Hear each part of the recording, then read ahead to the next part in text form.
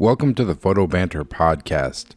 I'm your host, Alex Gagne, and on today's podcast, I speak with photographers Neil Kremer and Corey Johnson, who work as a team under the name Kremer Johnson. Kremer Johnson has worked with clients such as AT&T, Visa, Hulu, and DirecTV, to name a few.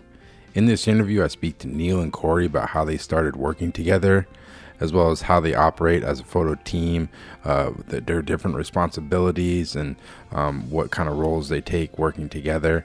And I also speak to Neil and Corey about their approach to marketing, as well as much, much more. Neil and Corey both have a wealth of knowledge and experience in the photo business, so I was excited to get a chance to speak with them about their journey. So I hope you enjoy, and thanks so much for listening. All right. Neil Kremer, Corey Johnson, welcome to the podcast, man. Long time coming. How you guys doing? We're great. Thank you for having us on. Yeah, I'm excited to talk to you guys. We've been kind of in contact for, I think, almost like over a year now, this through Instagram and stuff. So it's exciting to kind of meet you guys. I guess to start off, I was kind of curious. I know setting this up, you guys said you had a creative call this morning. I was curious, like, how it went. Like, because those, for me, those creative calls are like, they're tough. Like, how do you guys approach those calls? Well, this one wasn't a creative call. It's a job we already have. Okay. The creative call that gets you the job is one you have to be on your toes for. You have to sell yourself, sell your ideas. Mm-hmm. Once you've been awarded the job, it's day after day of calls, and one's for casting, one's for propping, one's for wardrobe, and no one really listens to what we have to say. So we chime in occasionally. So this morning was casting. We have another one later for another job for props, and we're basically background noise. Yeah, right now it's about executing the agency's vision. Yep. So it's more production than creative. Okay, that's good. I guess when you're trying to sell yourself, like, is that something you guys have always been good at? Because I know for myself, it's something I struggle with, because you're hungry to get the job, but you don't want to come off so eager that you're like, that pushy, like, used car salesman, like trying to jam it down their throat. Like, what's your guys' approach? Well, I come from a sales background, like 18, 20 years in sales. The one thing I've learned is you cannot try and sell yourself. You'll lose every time. But the truth is, when a deck comes our way that we're really excited about, it's hard to not tell them that you really want the job because it's so cool. Like, I would almost do it for free. It's so cool. Don't say that, Neil. I know. My rep's gonna be mad at us, but yeah, I mean, that's the truth of it. Like, we don't do this. There's better ways probably to make money or to make a living. We do this because we love it. So when something comes by that we get really excited about, it's hard to suppress that. Yeah.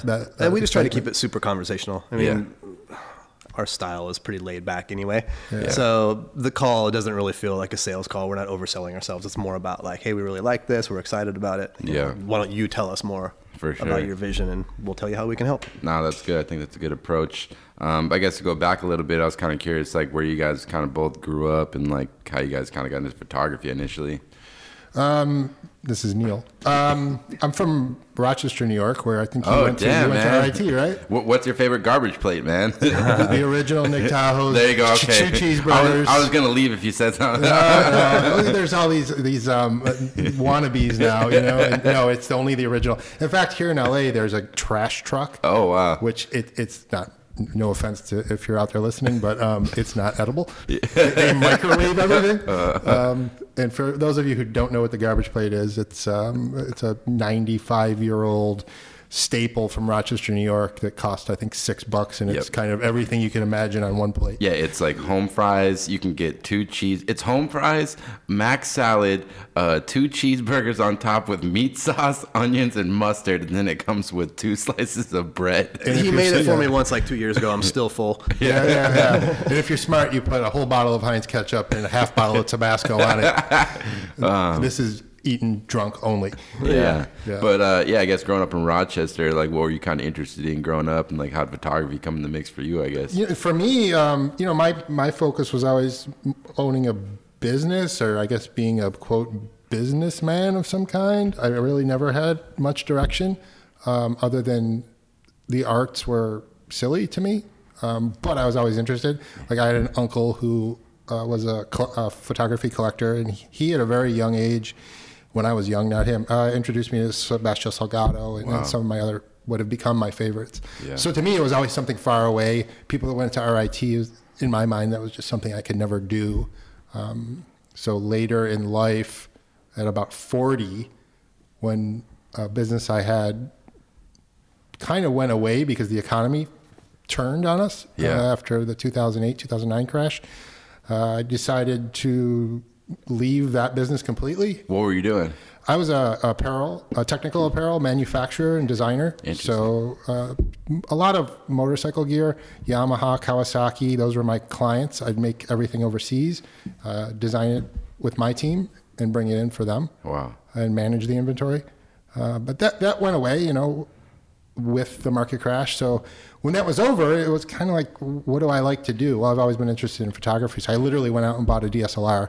Wow, so you didn't pick up a camera until you're like 40. Yeah. I fucking love those stories because like people say like, oh, I'm too old to do this. People say that shit when they're like in their 30s or 20s, like, oh, it's too late now. Yeah. It's like, fuck that, man. Like you can do it anytime. My grandmother got her nursing license when she was 60. Wow. Yeah. Is she a working nurse? Yeah. That's fucking awesome. Yeah. That's like, I want to meet her. Yeah, I think more people have to have that attitude. Like, if you're alive, you can switch gears as much as you fucking want. It's all about being happy, frightening, but then I'm looking at corporate America, and it's like, okay, if I work there for 10 years, I'm going to age out, and they're going to make me retire. So I need to take control of my destiny here, and at the same time, do something I really enjoy. So I went, like I said, I went out and bought a camera, and I'm looking at MSPA on the dial. I'm like, oh shit! Now I got to read the manual. now you got to do some work. Yeah, and literally, I picked up the manual, did not put that down, and have not turned back since. Like that was the point when I realized I want to be a 10,000 hour person. Like I want to put in my 10,000 hours and study a craft and get better at it until the day I die. Yeah. And that's just what got me here. And Corey, kind of the same story. Yeah. I grew up in a small town in Iowa, like right on the Mississippi River. Nothing to do there. I did photography as a high school class. And it's funny because I hear you joking about it with people. I was the kid at the railroad in the graveyards. Oh yeah, man. Everybody's. I said someone needs to have a photo show where every photographer brings their railroad photo, and we'll have like a contest to see. I would be down for that. Yeah. But I was that kid, and then I went to college and had a buddy who moved out to Los Angeles, and I was like, you know what? I always kind of wanted to make movies, so I literally came out here to quote make movies, along with the rest of the people that live in Los Angeles. Were you kind of making movies? You know what? It took me a long time. I got a job at Universal Studios doing some post-production stuff there, and I kind of came up through the post side. Yeah. And it turns out I'm just a really bad employee. So I had started my own business, and I had a post-production house for a long time, and then finally, about 2008. This is kind of when Neil's other business was tanking as well. Yeah. Because of the economy. Yeah. We were starting to figure out that we were running out of clients, and we thought, we came out here for this reason to make a movie. Let's take the money we've saved, let's make a movie. Let's bankroll it ourselves. Against every producer we talked to was like, don't ever bankroll your own movie. Like, we're going to do it. So we did it, and through that process, I ended up hanging out on set with our unit stills photographer the whole time. Yeah. Totally fascinated with her ability to like kind of distill an entire scene down into one still frame. Yep. And that to me was the spark that kind of got me back into holding a camera in my hand. So, long story short, that we made the movie, took a bath on it. It was a cool process though, but I got reintroduced to the still camera through that process. And, I found myself with some time on my hands about the same time Neil did.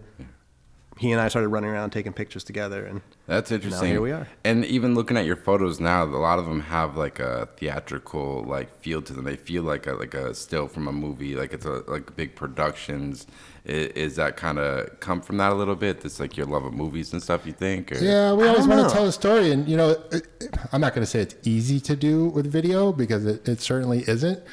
But it's a lot easier to do it with 30 frames per second than it is with one frame. Yeah. And it's always been our goal to, one, put little Easter eggs in a frame just to make people watch or look a little longer. Yeah. But ideally, it's to give a narrative, kind of have a little arc to a story in one frame. Yeah. Yeah. And as far as the production value of them go, it's just, that's something that we enjoy, like the whole process of creating that image. Yeah. I personally enjoy that as much as clicking the shutter. Yeah, it's interesting. Like I came up like just doing still photography and like photo assisting still photographers, but then lately I just been helping my friend out as like a grip assistant, like on like TV commercials and stuff. And it's really what I've learned. I don't know if you guys have seen this too. Is like the way that like a real like video production set works is so much different from a still shoot. And for myself, I've learned so much just like seeing how they operate. It's like different lights and different things. Like, do you kind of draw inspiration from like seeing how like video productions work versus stills and stuff? Like, they're very different. Yeah, very different. I don't know if we get so much inspiration from that. Yeah. Right. Lighting's in my mind, a lot easier for video. You're really just trying to augment what's there. You're not so much creating. Yeah. And you're also working with a lot more ambient. Yeah. So you're making the ambient look better. Where with stills, especially the way we shoot stills, you're making 100% of the light in most cases. Yeah. And that's a big difference for us. Yeah. No, it's interesting because you guys do both. Like I think you guys did like a campaign like last year or something for Visa, and you put up some stuff on your social media where you're like shooting stills and shooting the commercial. Yeah. Is that something you find you're doing a lot more these days? Like, Oh yeah, I would say at least half of our jobs are stills and motion components, and that ratio is probably going up. Yeah. Now, right? And unfortunately, we're bidding actual broadcast commercials with A-list celebrities. Yep. We never get those because there's always some director here in LA that has an Oscar that will do it for the same price. It's like, oh yeah, I'm free. You know, that's the sad truth. But we are doing more and more good budget, well-produced videos that are typically for social media. Yeah. Yeah. And occasionally the Visa job you referenced, that was video only. Okay. And we literally shot that at the Super Bowl. Yeah, it was that's a what I crazy saw. experience. It, Yeah. it seemed pretty wild because it was just like We aired for 3 days. We red-eyed in, we landed at like 6 a.m., went to a pre-pro meeting at 8 a.m. We're on set at 2 shooting, done at 8 and on a plane home. Yeah. Wow. And that was on the tail of another shoot. Yeah. And by the way, we shot in the middle of the night, and you couldn't get cabs because it was the middle of the night, and we were staying at the Patriots Hotel, so there was security everywhere. I'm not kidding. There were snipers on the roof. It was ridiculous. It was crazy. man. And you know how we got to the stadium? We took scooters. 38-degree weather. Those things are little death traps, by the way. It was fun, man. Neil, put the C-stand over your back. It was fun. Yeah. No, it's interesting. But how do you guys meet initially? Because this is like something I'm really interested, like a partnership photo. I'm sure you guys get this question constantly. Literally every time we talk to somebody, it's the first question. How do you guys meet? How do you work together? Yeah. We met through a mutual friend. We live in a very beachy, kind of encapsulated area of Los Angeles. And there's a scene. It's a frat town for 40-year-olds. It's what it is, yeah. It's a frat town for 40-year-olds. But there's a huge bar scene there. And, everyone, until you're about 40, you're going out all the time. Yeah. And that's kind of how we met. Nice. And like when you how does like a partnership work? Like you guys are obviously shooting yourselves just by yourselves, and like I don't know, because like for me, like photography seems like such like everyone has their independent thoughts and like how their creative vision works. Like what is that conversation? How does that work? Where you're like, you know what, let's partner up. Like how does that like start? It was really organic, don't you think? Originally? I do. The creative style that we both gravitated towards was similar. And that turned into an exploration of photography and who's out there. And then you start finding people you look up to, like a Dan Winters. That's like, and I would call him, I found this guy, Dan Winters, you got to see this website. All right, how does he light it? Okay, let's go figure it out. Yeah. And you do that over time together, suddenly you both have the same style. And, he does things all the time that I'll say, that's not right. Let's do it this way. And he'll understand it right away, and vice versa. And we just go back and forth arguing and bickering. But a lot of it's just checking your ego at the door, too. You have to. And look, he says stuff to me that if he said to somebody else, they would punch him in the head, and vice versa. I don't know. We know each other. You can't have an ego. Yeah. It's like your brother. You can get in a fight, but at the end of the day, you're gonna figure it out. Yeah, but it's not even really a fight. We definitely have pretty intense discussions about stuff. But I think I'll take stuff that he says. I'll find truth in a lot of that or valuable assets. I'm sure he does the same. It gets you to a place. Yeah, exactly. Because the truth is, two heads are better than one, and especially if you're thinking the same way. Yeah. And that's just how we see it. It's what works for us. Yep. Yeah, and as you know, like when you're working on these big productions, it really is like a team sport. Like it's not even just you guys. I'm sure like you're doing a big job for Visa where they're paying you like tons of money, like big budgets. You need to have a good team around you, like assistants and digitechs. And is this the team aspect of doing these big productions like pretty important? It's honestly my favorite part of the whole thing. And I come from a film production background. It's what I love almost as much as making the actual images. Like I was telling you earlier, the process of putting the best people in the best positions and then watching them go. You have to give them guidance, but if you do your job right in pre-production, it makes your lives a whole lot easier when you're actually in production. You just, like I said, put the right people in the right spots. Yeah. And let them do their thing. And for us, having two people gives us the ability to do a lot more work. Yeah. So typically Corey handles everything on the front end, and I handle all the back end with retouching and putting all the editing together. Oh, so like if there's the creative call, you basically just handle that. Well, we're both on that. Yeah. I'm the guy that works a little more directly with our producer in hashing out the budget, talking about the how. When it comes to actually making the images and retouching the images, that's when I'm more involved. Yep. Man. God bless the retouchers, man. That's good. I can't. It's one thing I've always struggled with. Like, I'm just not the best at it. So it's like good to have people that like they can sit there and focus. Like, I don't know if it's just my mind. Like, it's just like. You feel like you guys just kind of balance each other. No, I'm the same as you. I can't do it. I don't have the mindset for it. I can't sit and work on that. Neil's awesome at it. I fell in love with it from the jump. Yeah. Like as soon as I opened Photoshop, it was like this world opened up. It's almost like a video game. Like my friend Abe, who's a really great retoucher, and that's how he explained it. He's like, yeah, man, it's almost like I'm sitting down playing a video game. Because like for me, I'll be like, you know what, I'm gonna try to get better at Photoshop today. I'll go on YouTube and I'll try to, but it just doesn't work like that. Like you can spend all the time. Like I've learned through YouTube and tutorials and all of those things. And then you start looking at masters paintings and things like that. You go down that road. Everything I learned, all the trips, the tricks and tips that I've learned over the last 6-7 years are reduced to essentially the pen tool and curves. Okay. But as you get to a certain point, you realize less is more, and you could do a lot more with just a few tools. Neil's pen skills are good. He's like, that's one thing I'm super fast at. I should move to Asia. How far do you zoom in, man? Are you going 200%? You going? That's funny. I guess. And then when you guys first started and you partnered, did you guys kind of have like a goal in mind for the type of work you wanted to do? Like, did you kind of have to?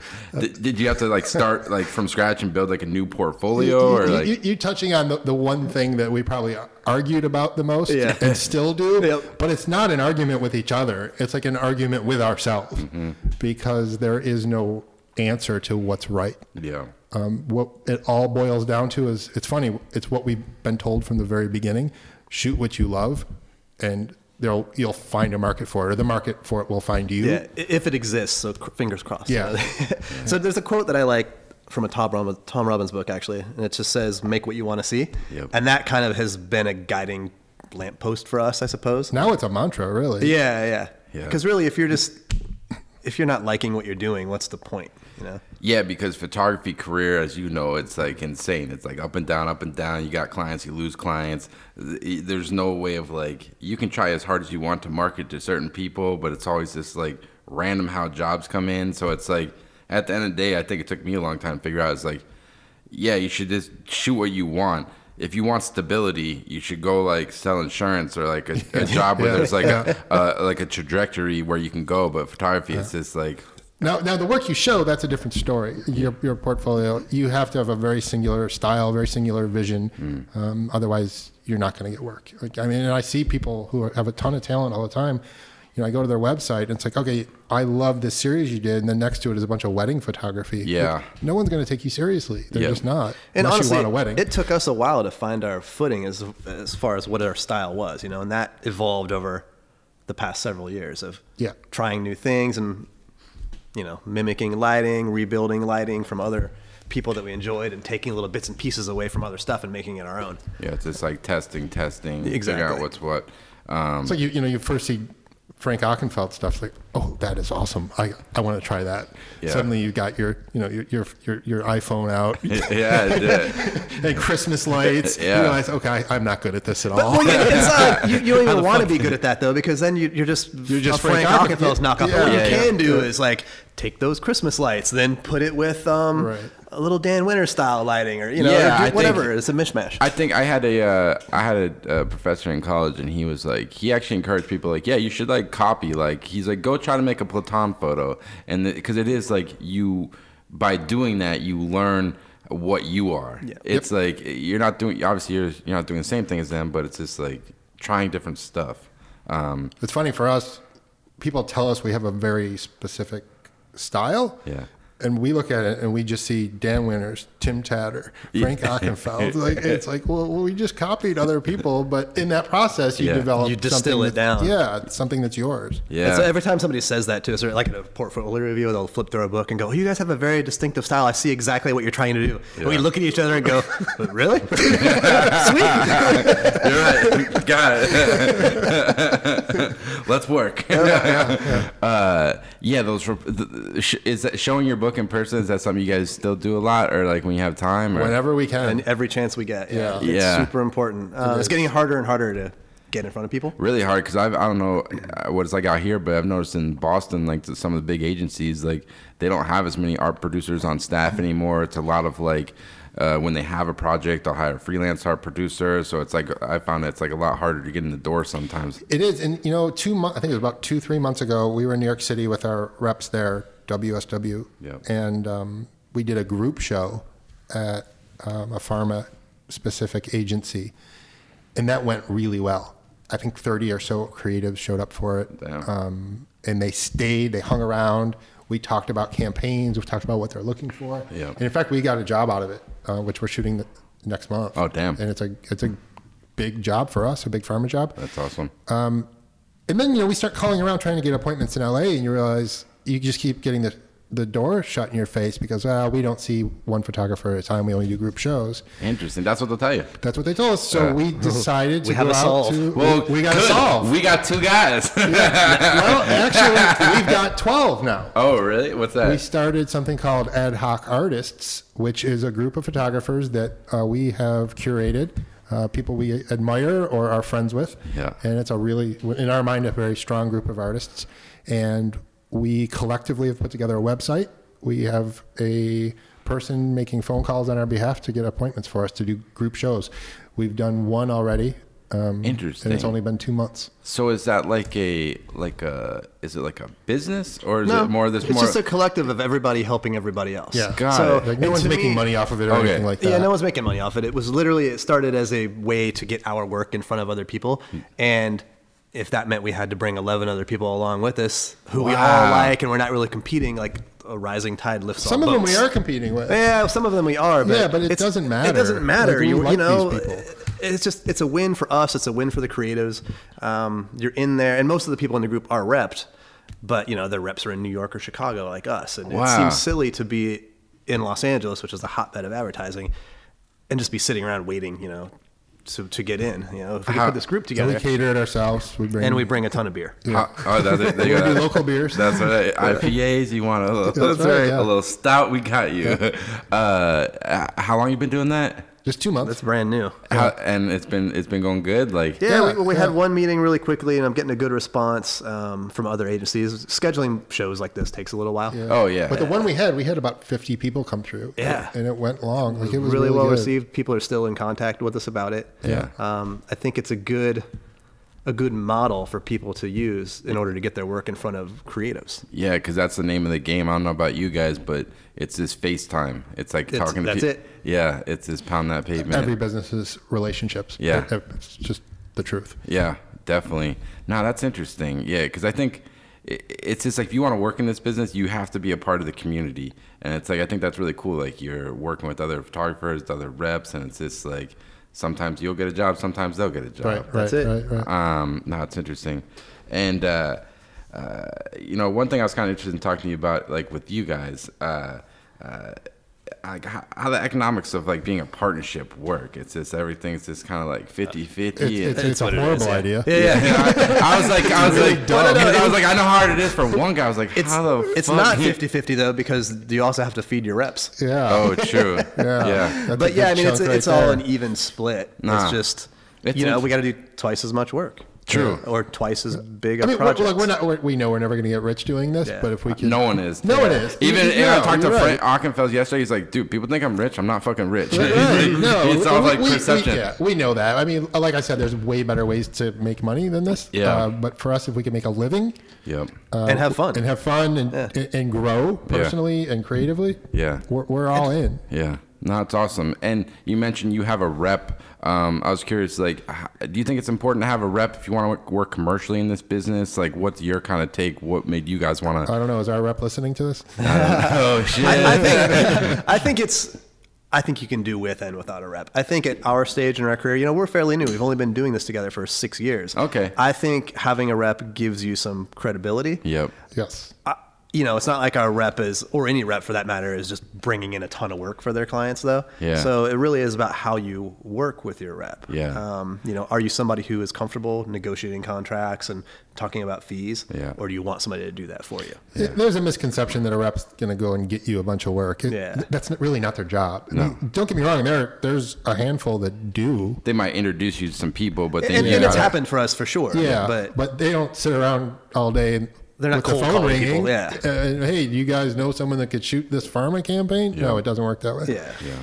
I think, you know, it's all about the hustle and the effort that you put into it, because the bulk of our work, while some has come to us directly through our rep, most of it comes from our own marketing. Yeah. You know, and putting our own work out on social media and whatever channels we go through. Which is substantial, and that's honestly like 20% of our money goes to marketing. Yeah. Really? Yeah. What kind of marketing stuff is it, like print stuff or what's? Yeah. All of it. We do source book mailers 8 to 10 times a year. We do emails every month. We're in source books. We're in You use archive. a workbook and all that? We're on workbook. Yeah. Have you ever? You feel like that does? Yeah, I don't.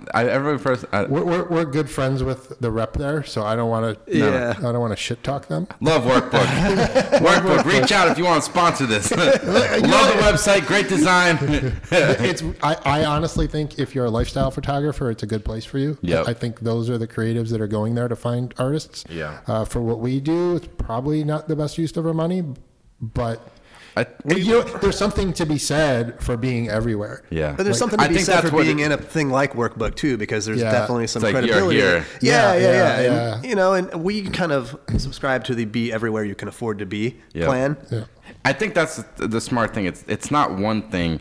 It's like someone might not. They'll probably never. Not they won't hire you, but they might not hire you from going on your workbook page. But they'll see it, and then they'll see you here, and then they see it here. That's and it's just a collective of things, and it's just like after a while, it's just like you start to. It's in the back of their mind. Yeah. So if you ask me if workbook's worth it, yeah, it is. If you can afford it, it's worth it. Yeah, without a doubt. Yeah. It makes you legitimate.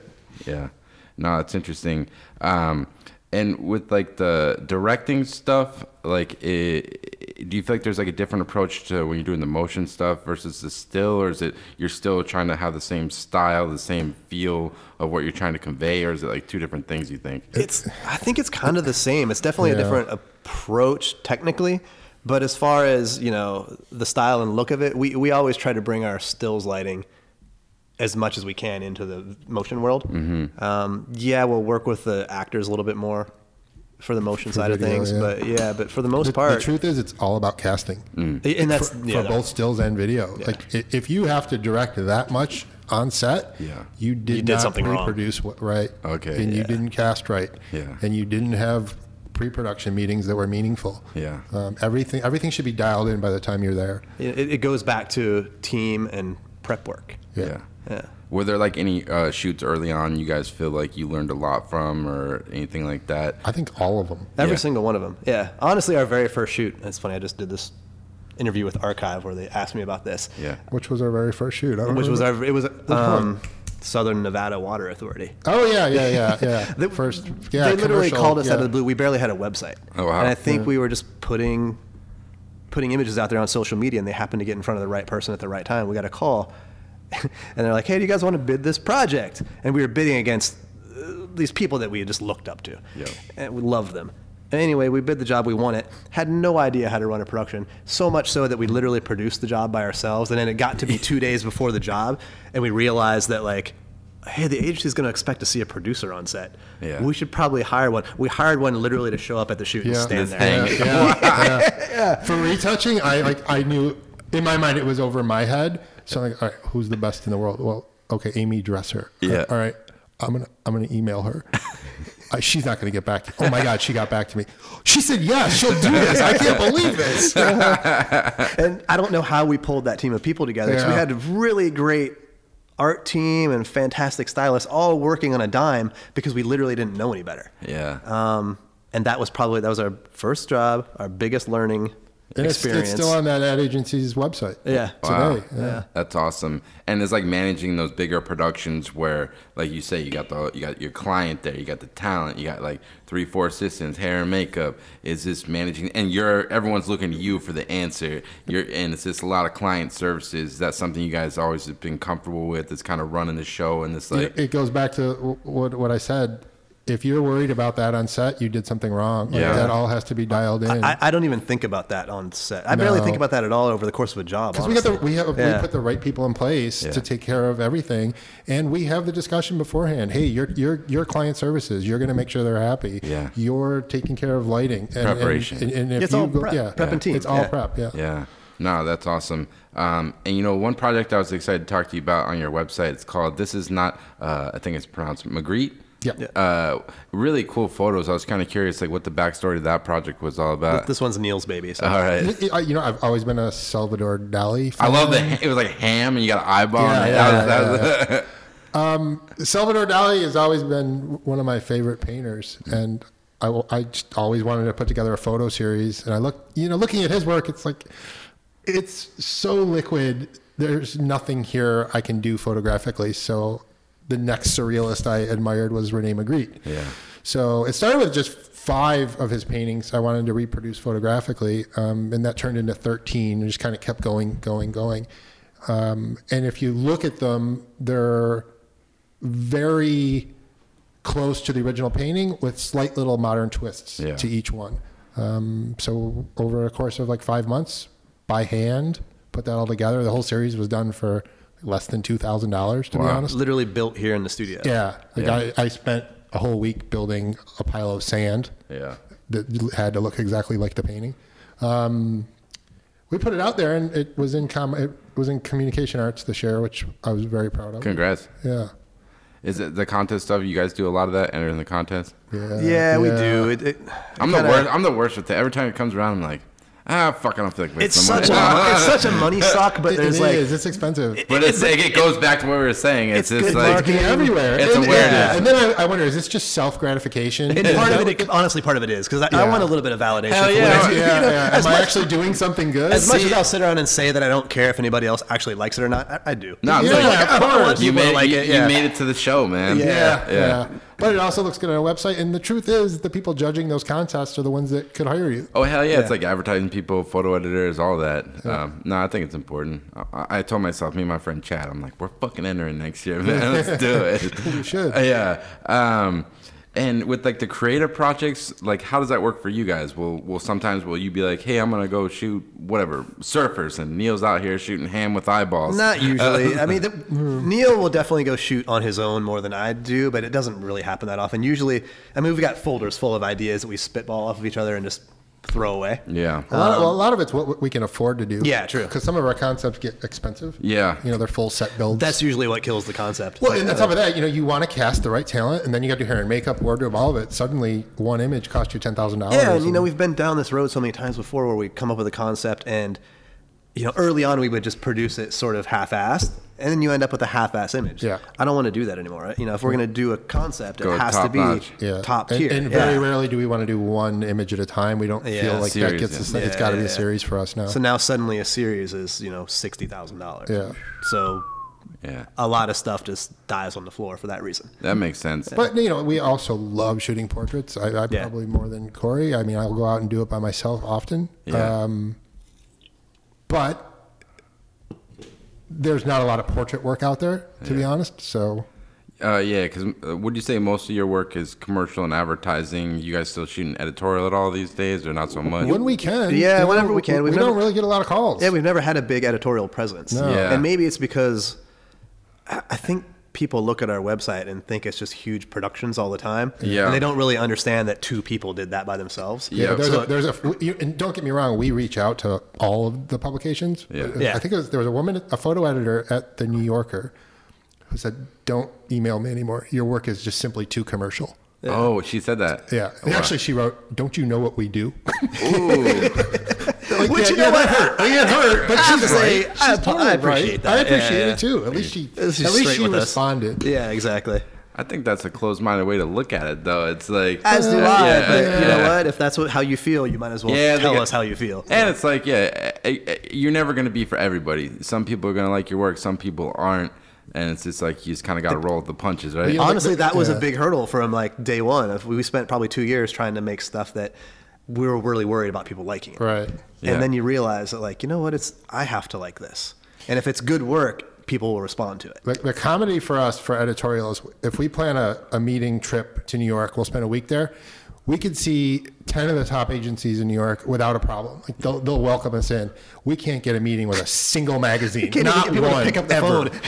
Yeah, it is hard, man. And magazines are less and less. Like, Yes. shit, ESPN, the magazine, went out of business this Yeah. year, which was kind of bummer. Well, did they? I think they're still Well, they're still doing printing some. Body Issue, right? Or I is that- heard that's a rumor. I'm not completely sure. That's what someone said. All I know is they're not printing the magazine. And what does that mean, though? They still have a digital presence. Yeah, but that's one thing I worry about is like, once it goes to digital, they're going to be like, oh, we're going to pay less. Yeah, well, and of then course, and then once it goes down, it never goes up. You're right about that. The same thing happened with social media. Yeah. Like, we shoot a ton of social jobs, and the budgets keep like crunch, crunch, crunch, crunch, crunch, but the frequency goes up. Yeah, I guess that's true. Yeah. Yeah. Yeah, because I was having a conversation with my friend. I was like, what other business? Because if you look at like editorial rates, like they haven't changed in like 20 years. It's like shit, editorial portraits, like whatever. It could be, I know Wall Street Journal, the newspaper, they pay $400 for a portrait. Yeah. And an editorial local could be $500 to $1,200. It never goes up. Yep. But- Yeah, for us, it's just Yeah. getting access Yeah. to Yeah. whether it's celebrity or whoever, and getting support, getting a story, Yeah. and a reason to shoot something. That's why we like to do It's it. almost like portfolio work for us. It totally is, yeah. And yeah, for me, I just want to keep shooting, and like if I'm ever stagnant, then it's just like it really is like going to the gym. It's like Yeah. like this summer I was shooting. I had this project, and I was shooting a lot, and it ended, and now I'm kind of in this lull where I'm like trying to find the next thing, and I feel like I'm like rusty right now, you know? I get I'm anxious very about familiar it. with that. Yeah. I need a new project right now, and I feel like something's wrong because I don't have something to work on. But you can't force it because Yeah, you you trust me, if you cannot try to force do it. that, then you Yeah. end up with these watered down concepts. Yeah. Or, Well, that was like Magritte. Just one day is like, yep, that's what it is. Yeah. So- honestly, it took me like, you probably did 3 of those before I even got like mentally on board with the project. right. And then I started seeing kind of what was coming together. I'm like, oh, this is pretty cool now. Yeah, no, for sure.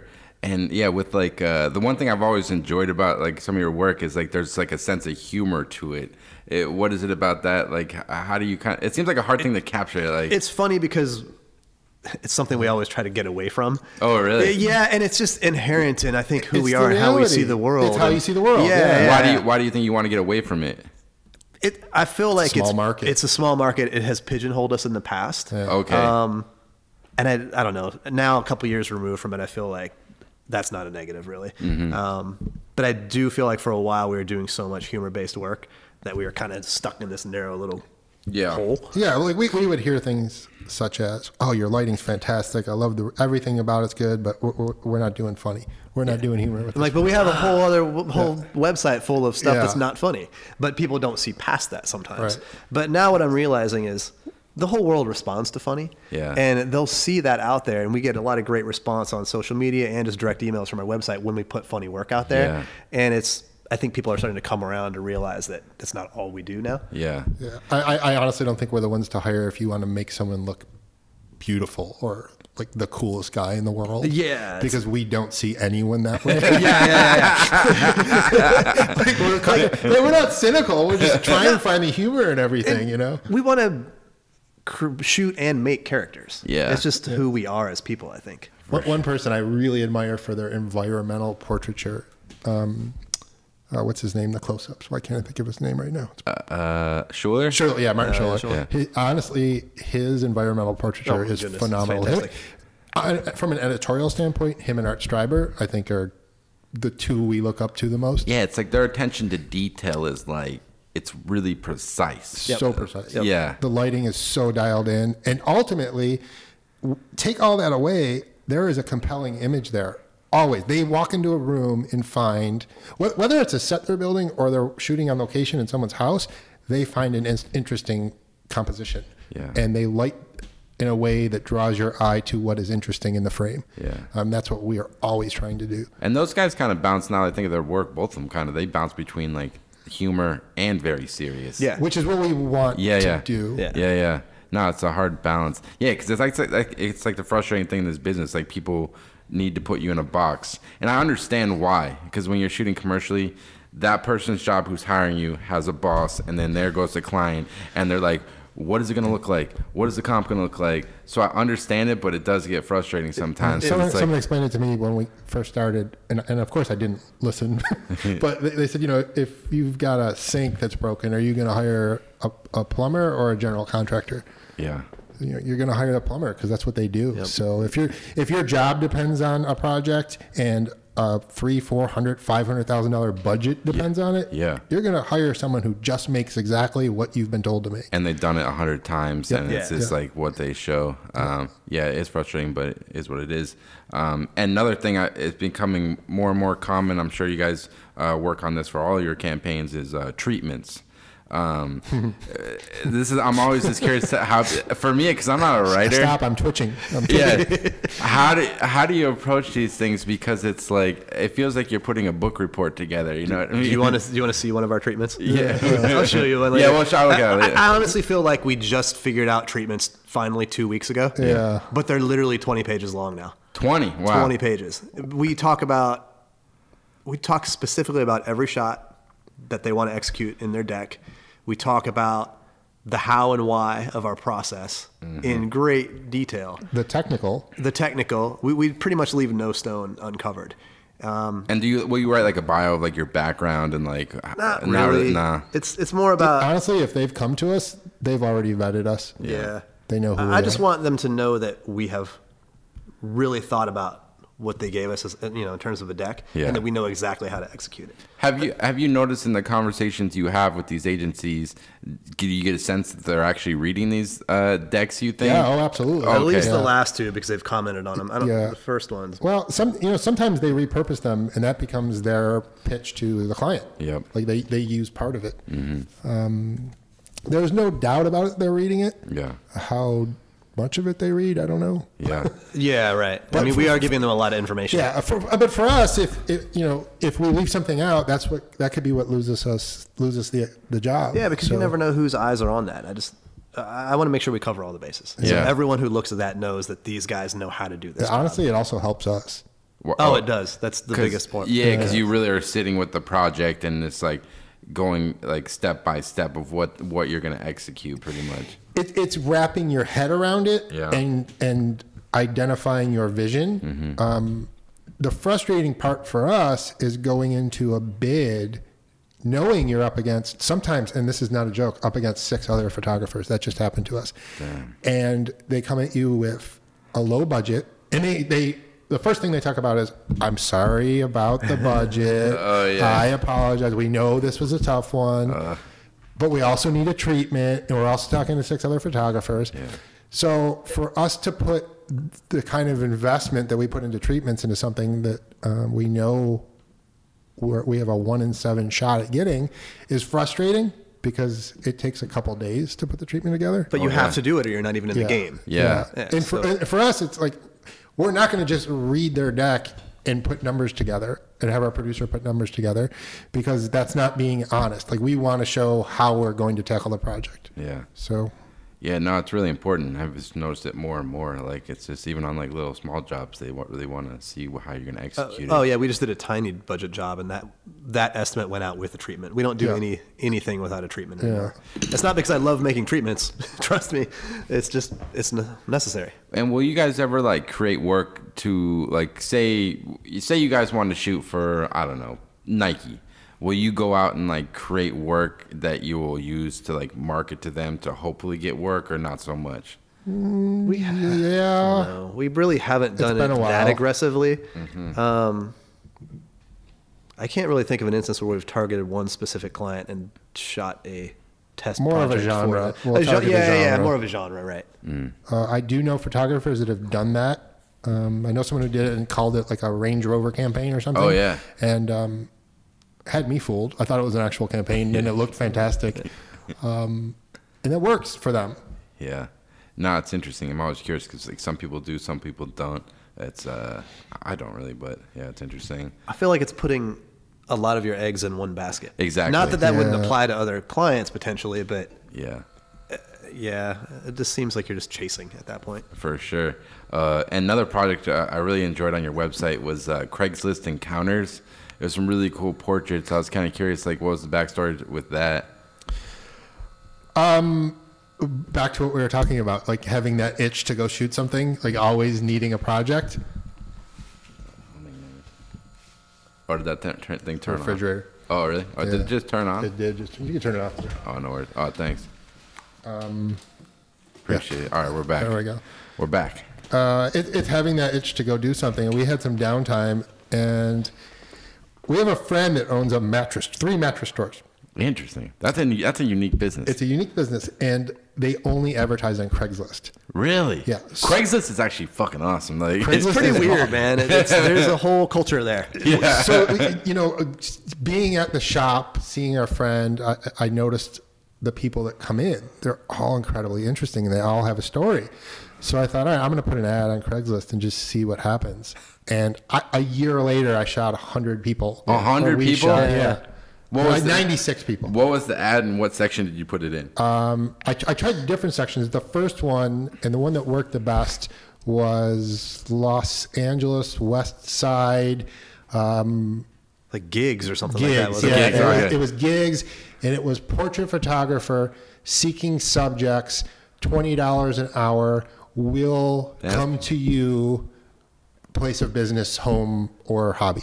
Like something like that. Like a straight up personals ad almost. Yeah.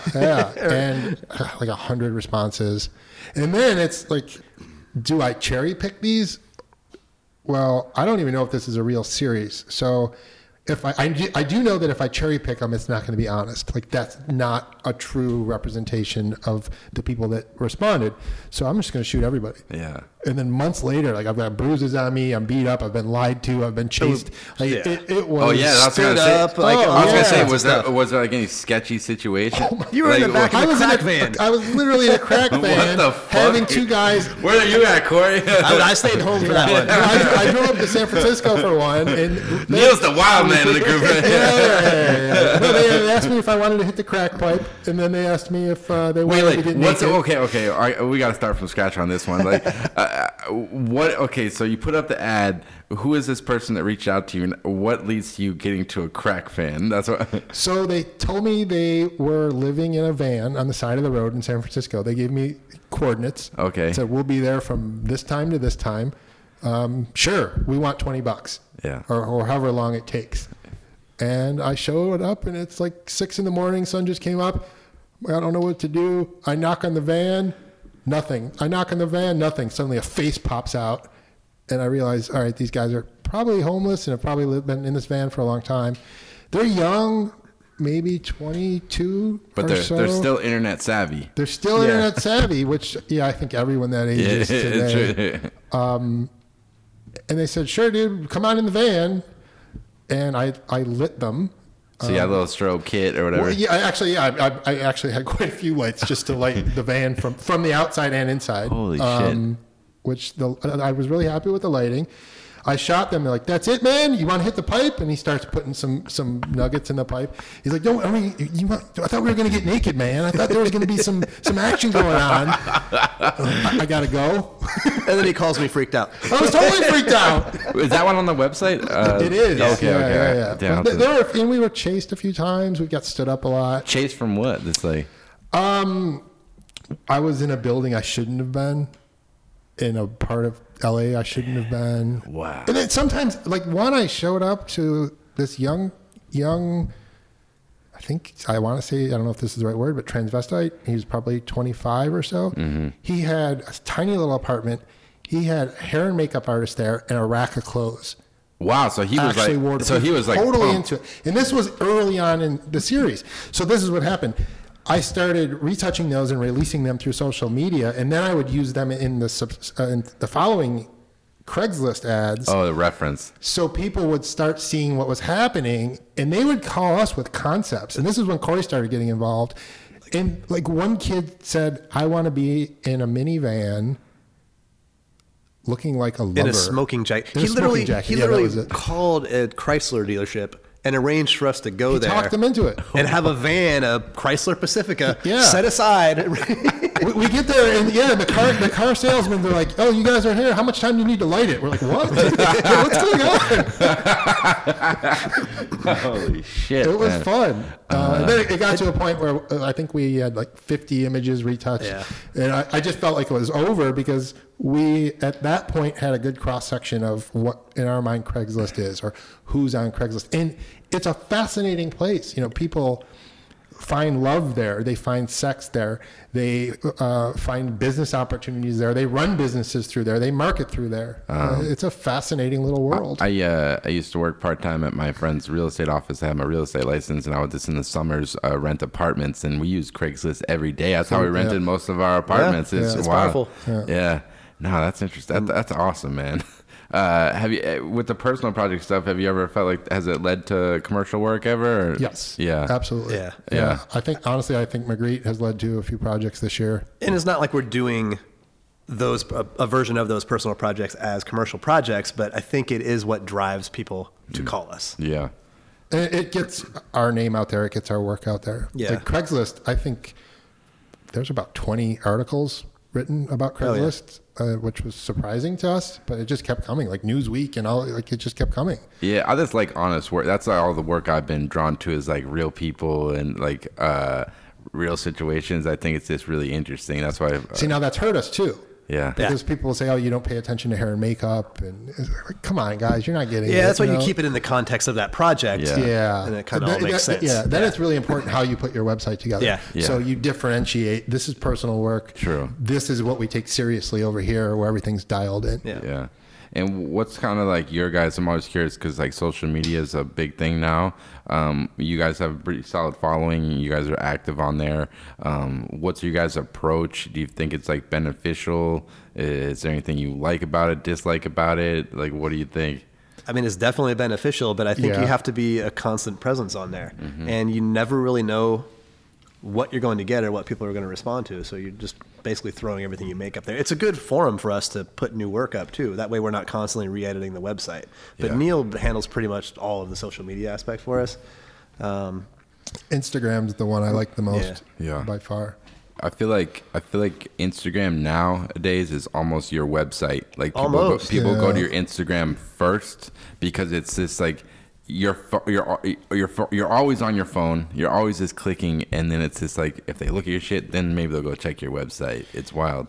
It's almost like a little BTS, like look behind the scenes of the photographer's life. Yeah, and you don't want to get to a place where you're curating it that much. I don't think for us, because to me, I like it as a repository of all of our work, whether or not it makes the cut for the website. Right. I love when people tell stories on there, like people like kind of write the behind, like the history. I try to. It's a real skill, like writing. It is. It really is. Yeah. I love Art Strivers. Oh yeah. On Instagram. Yeah.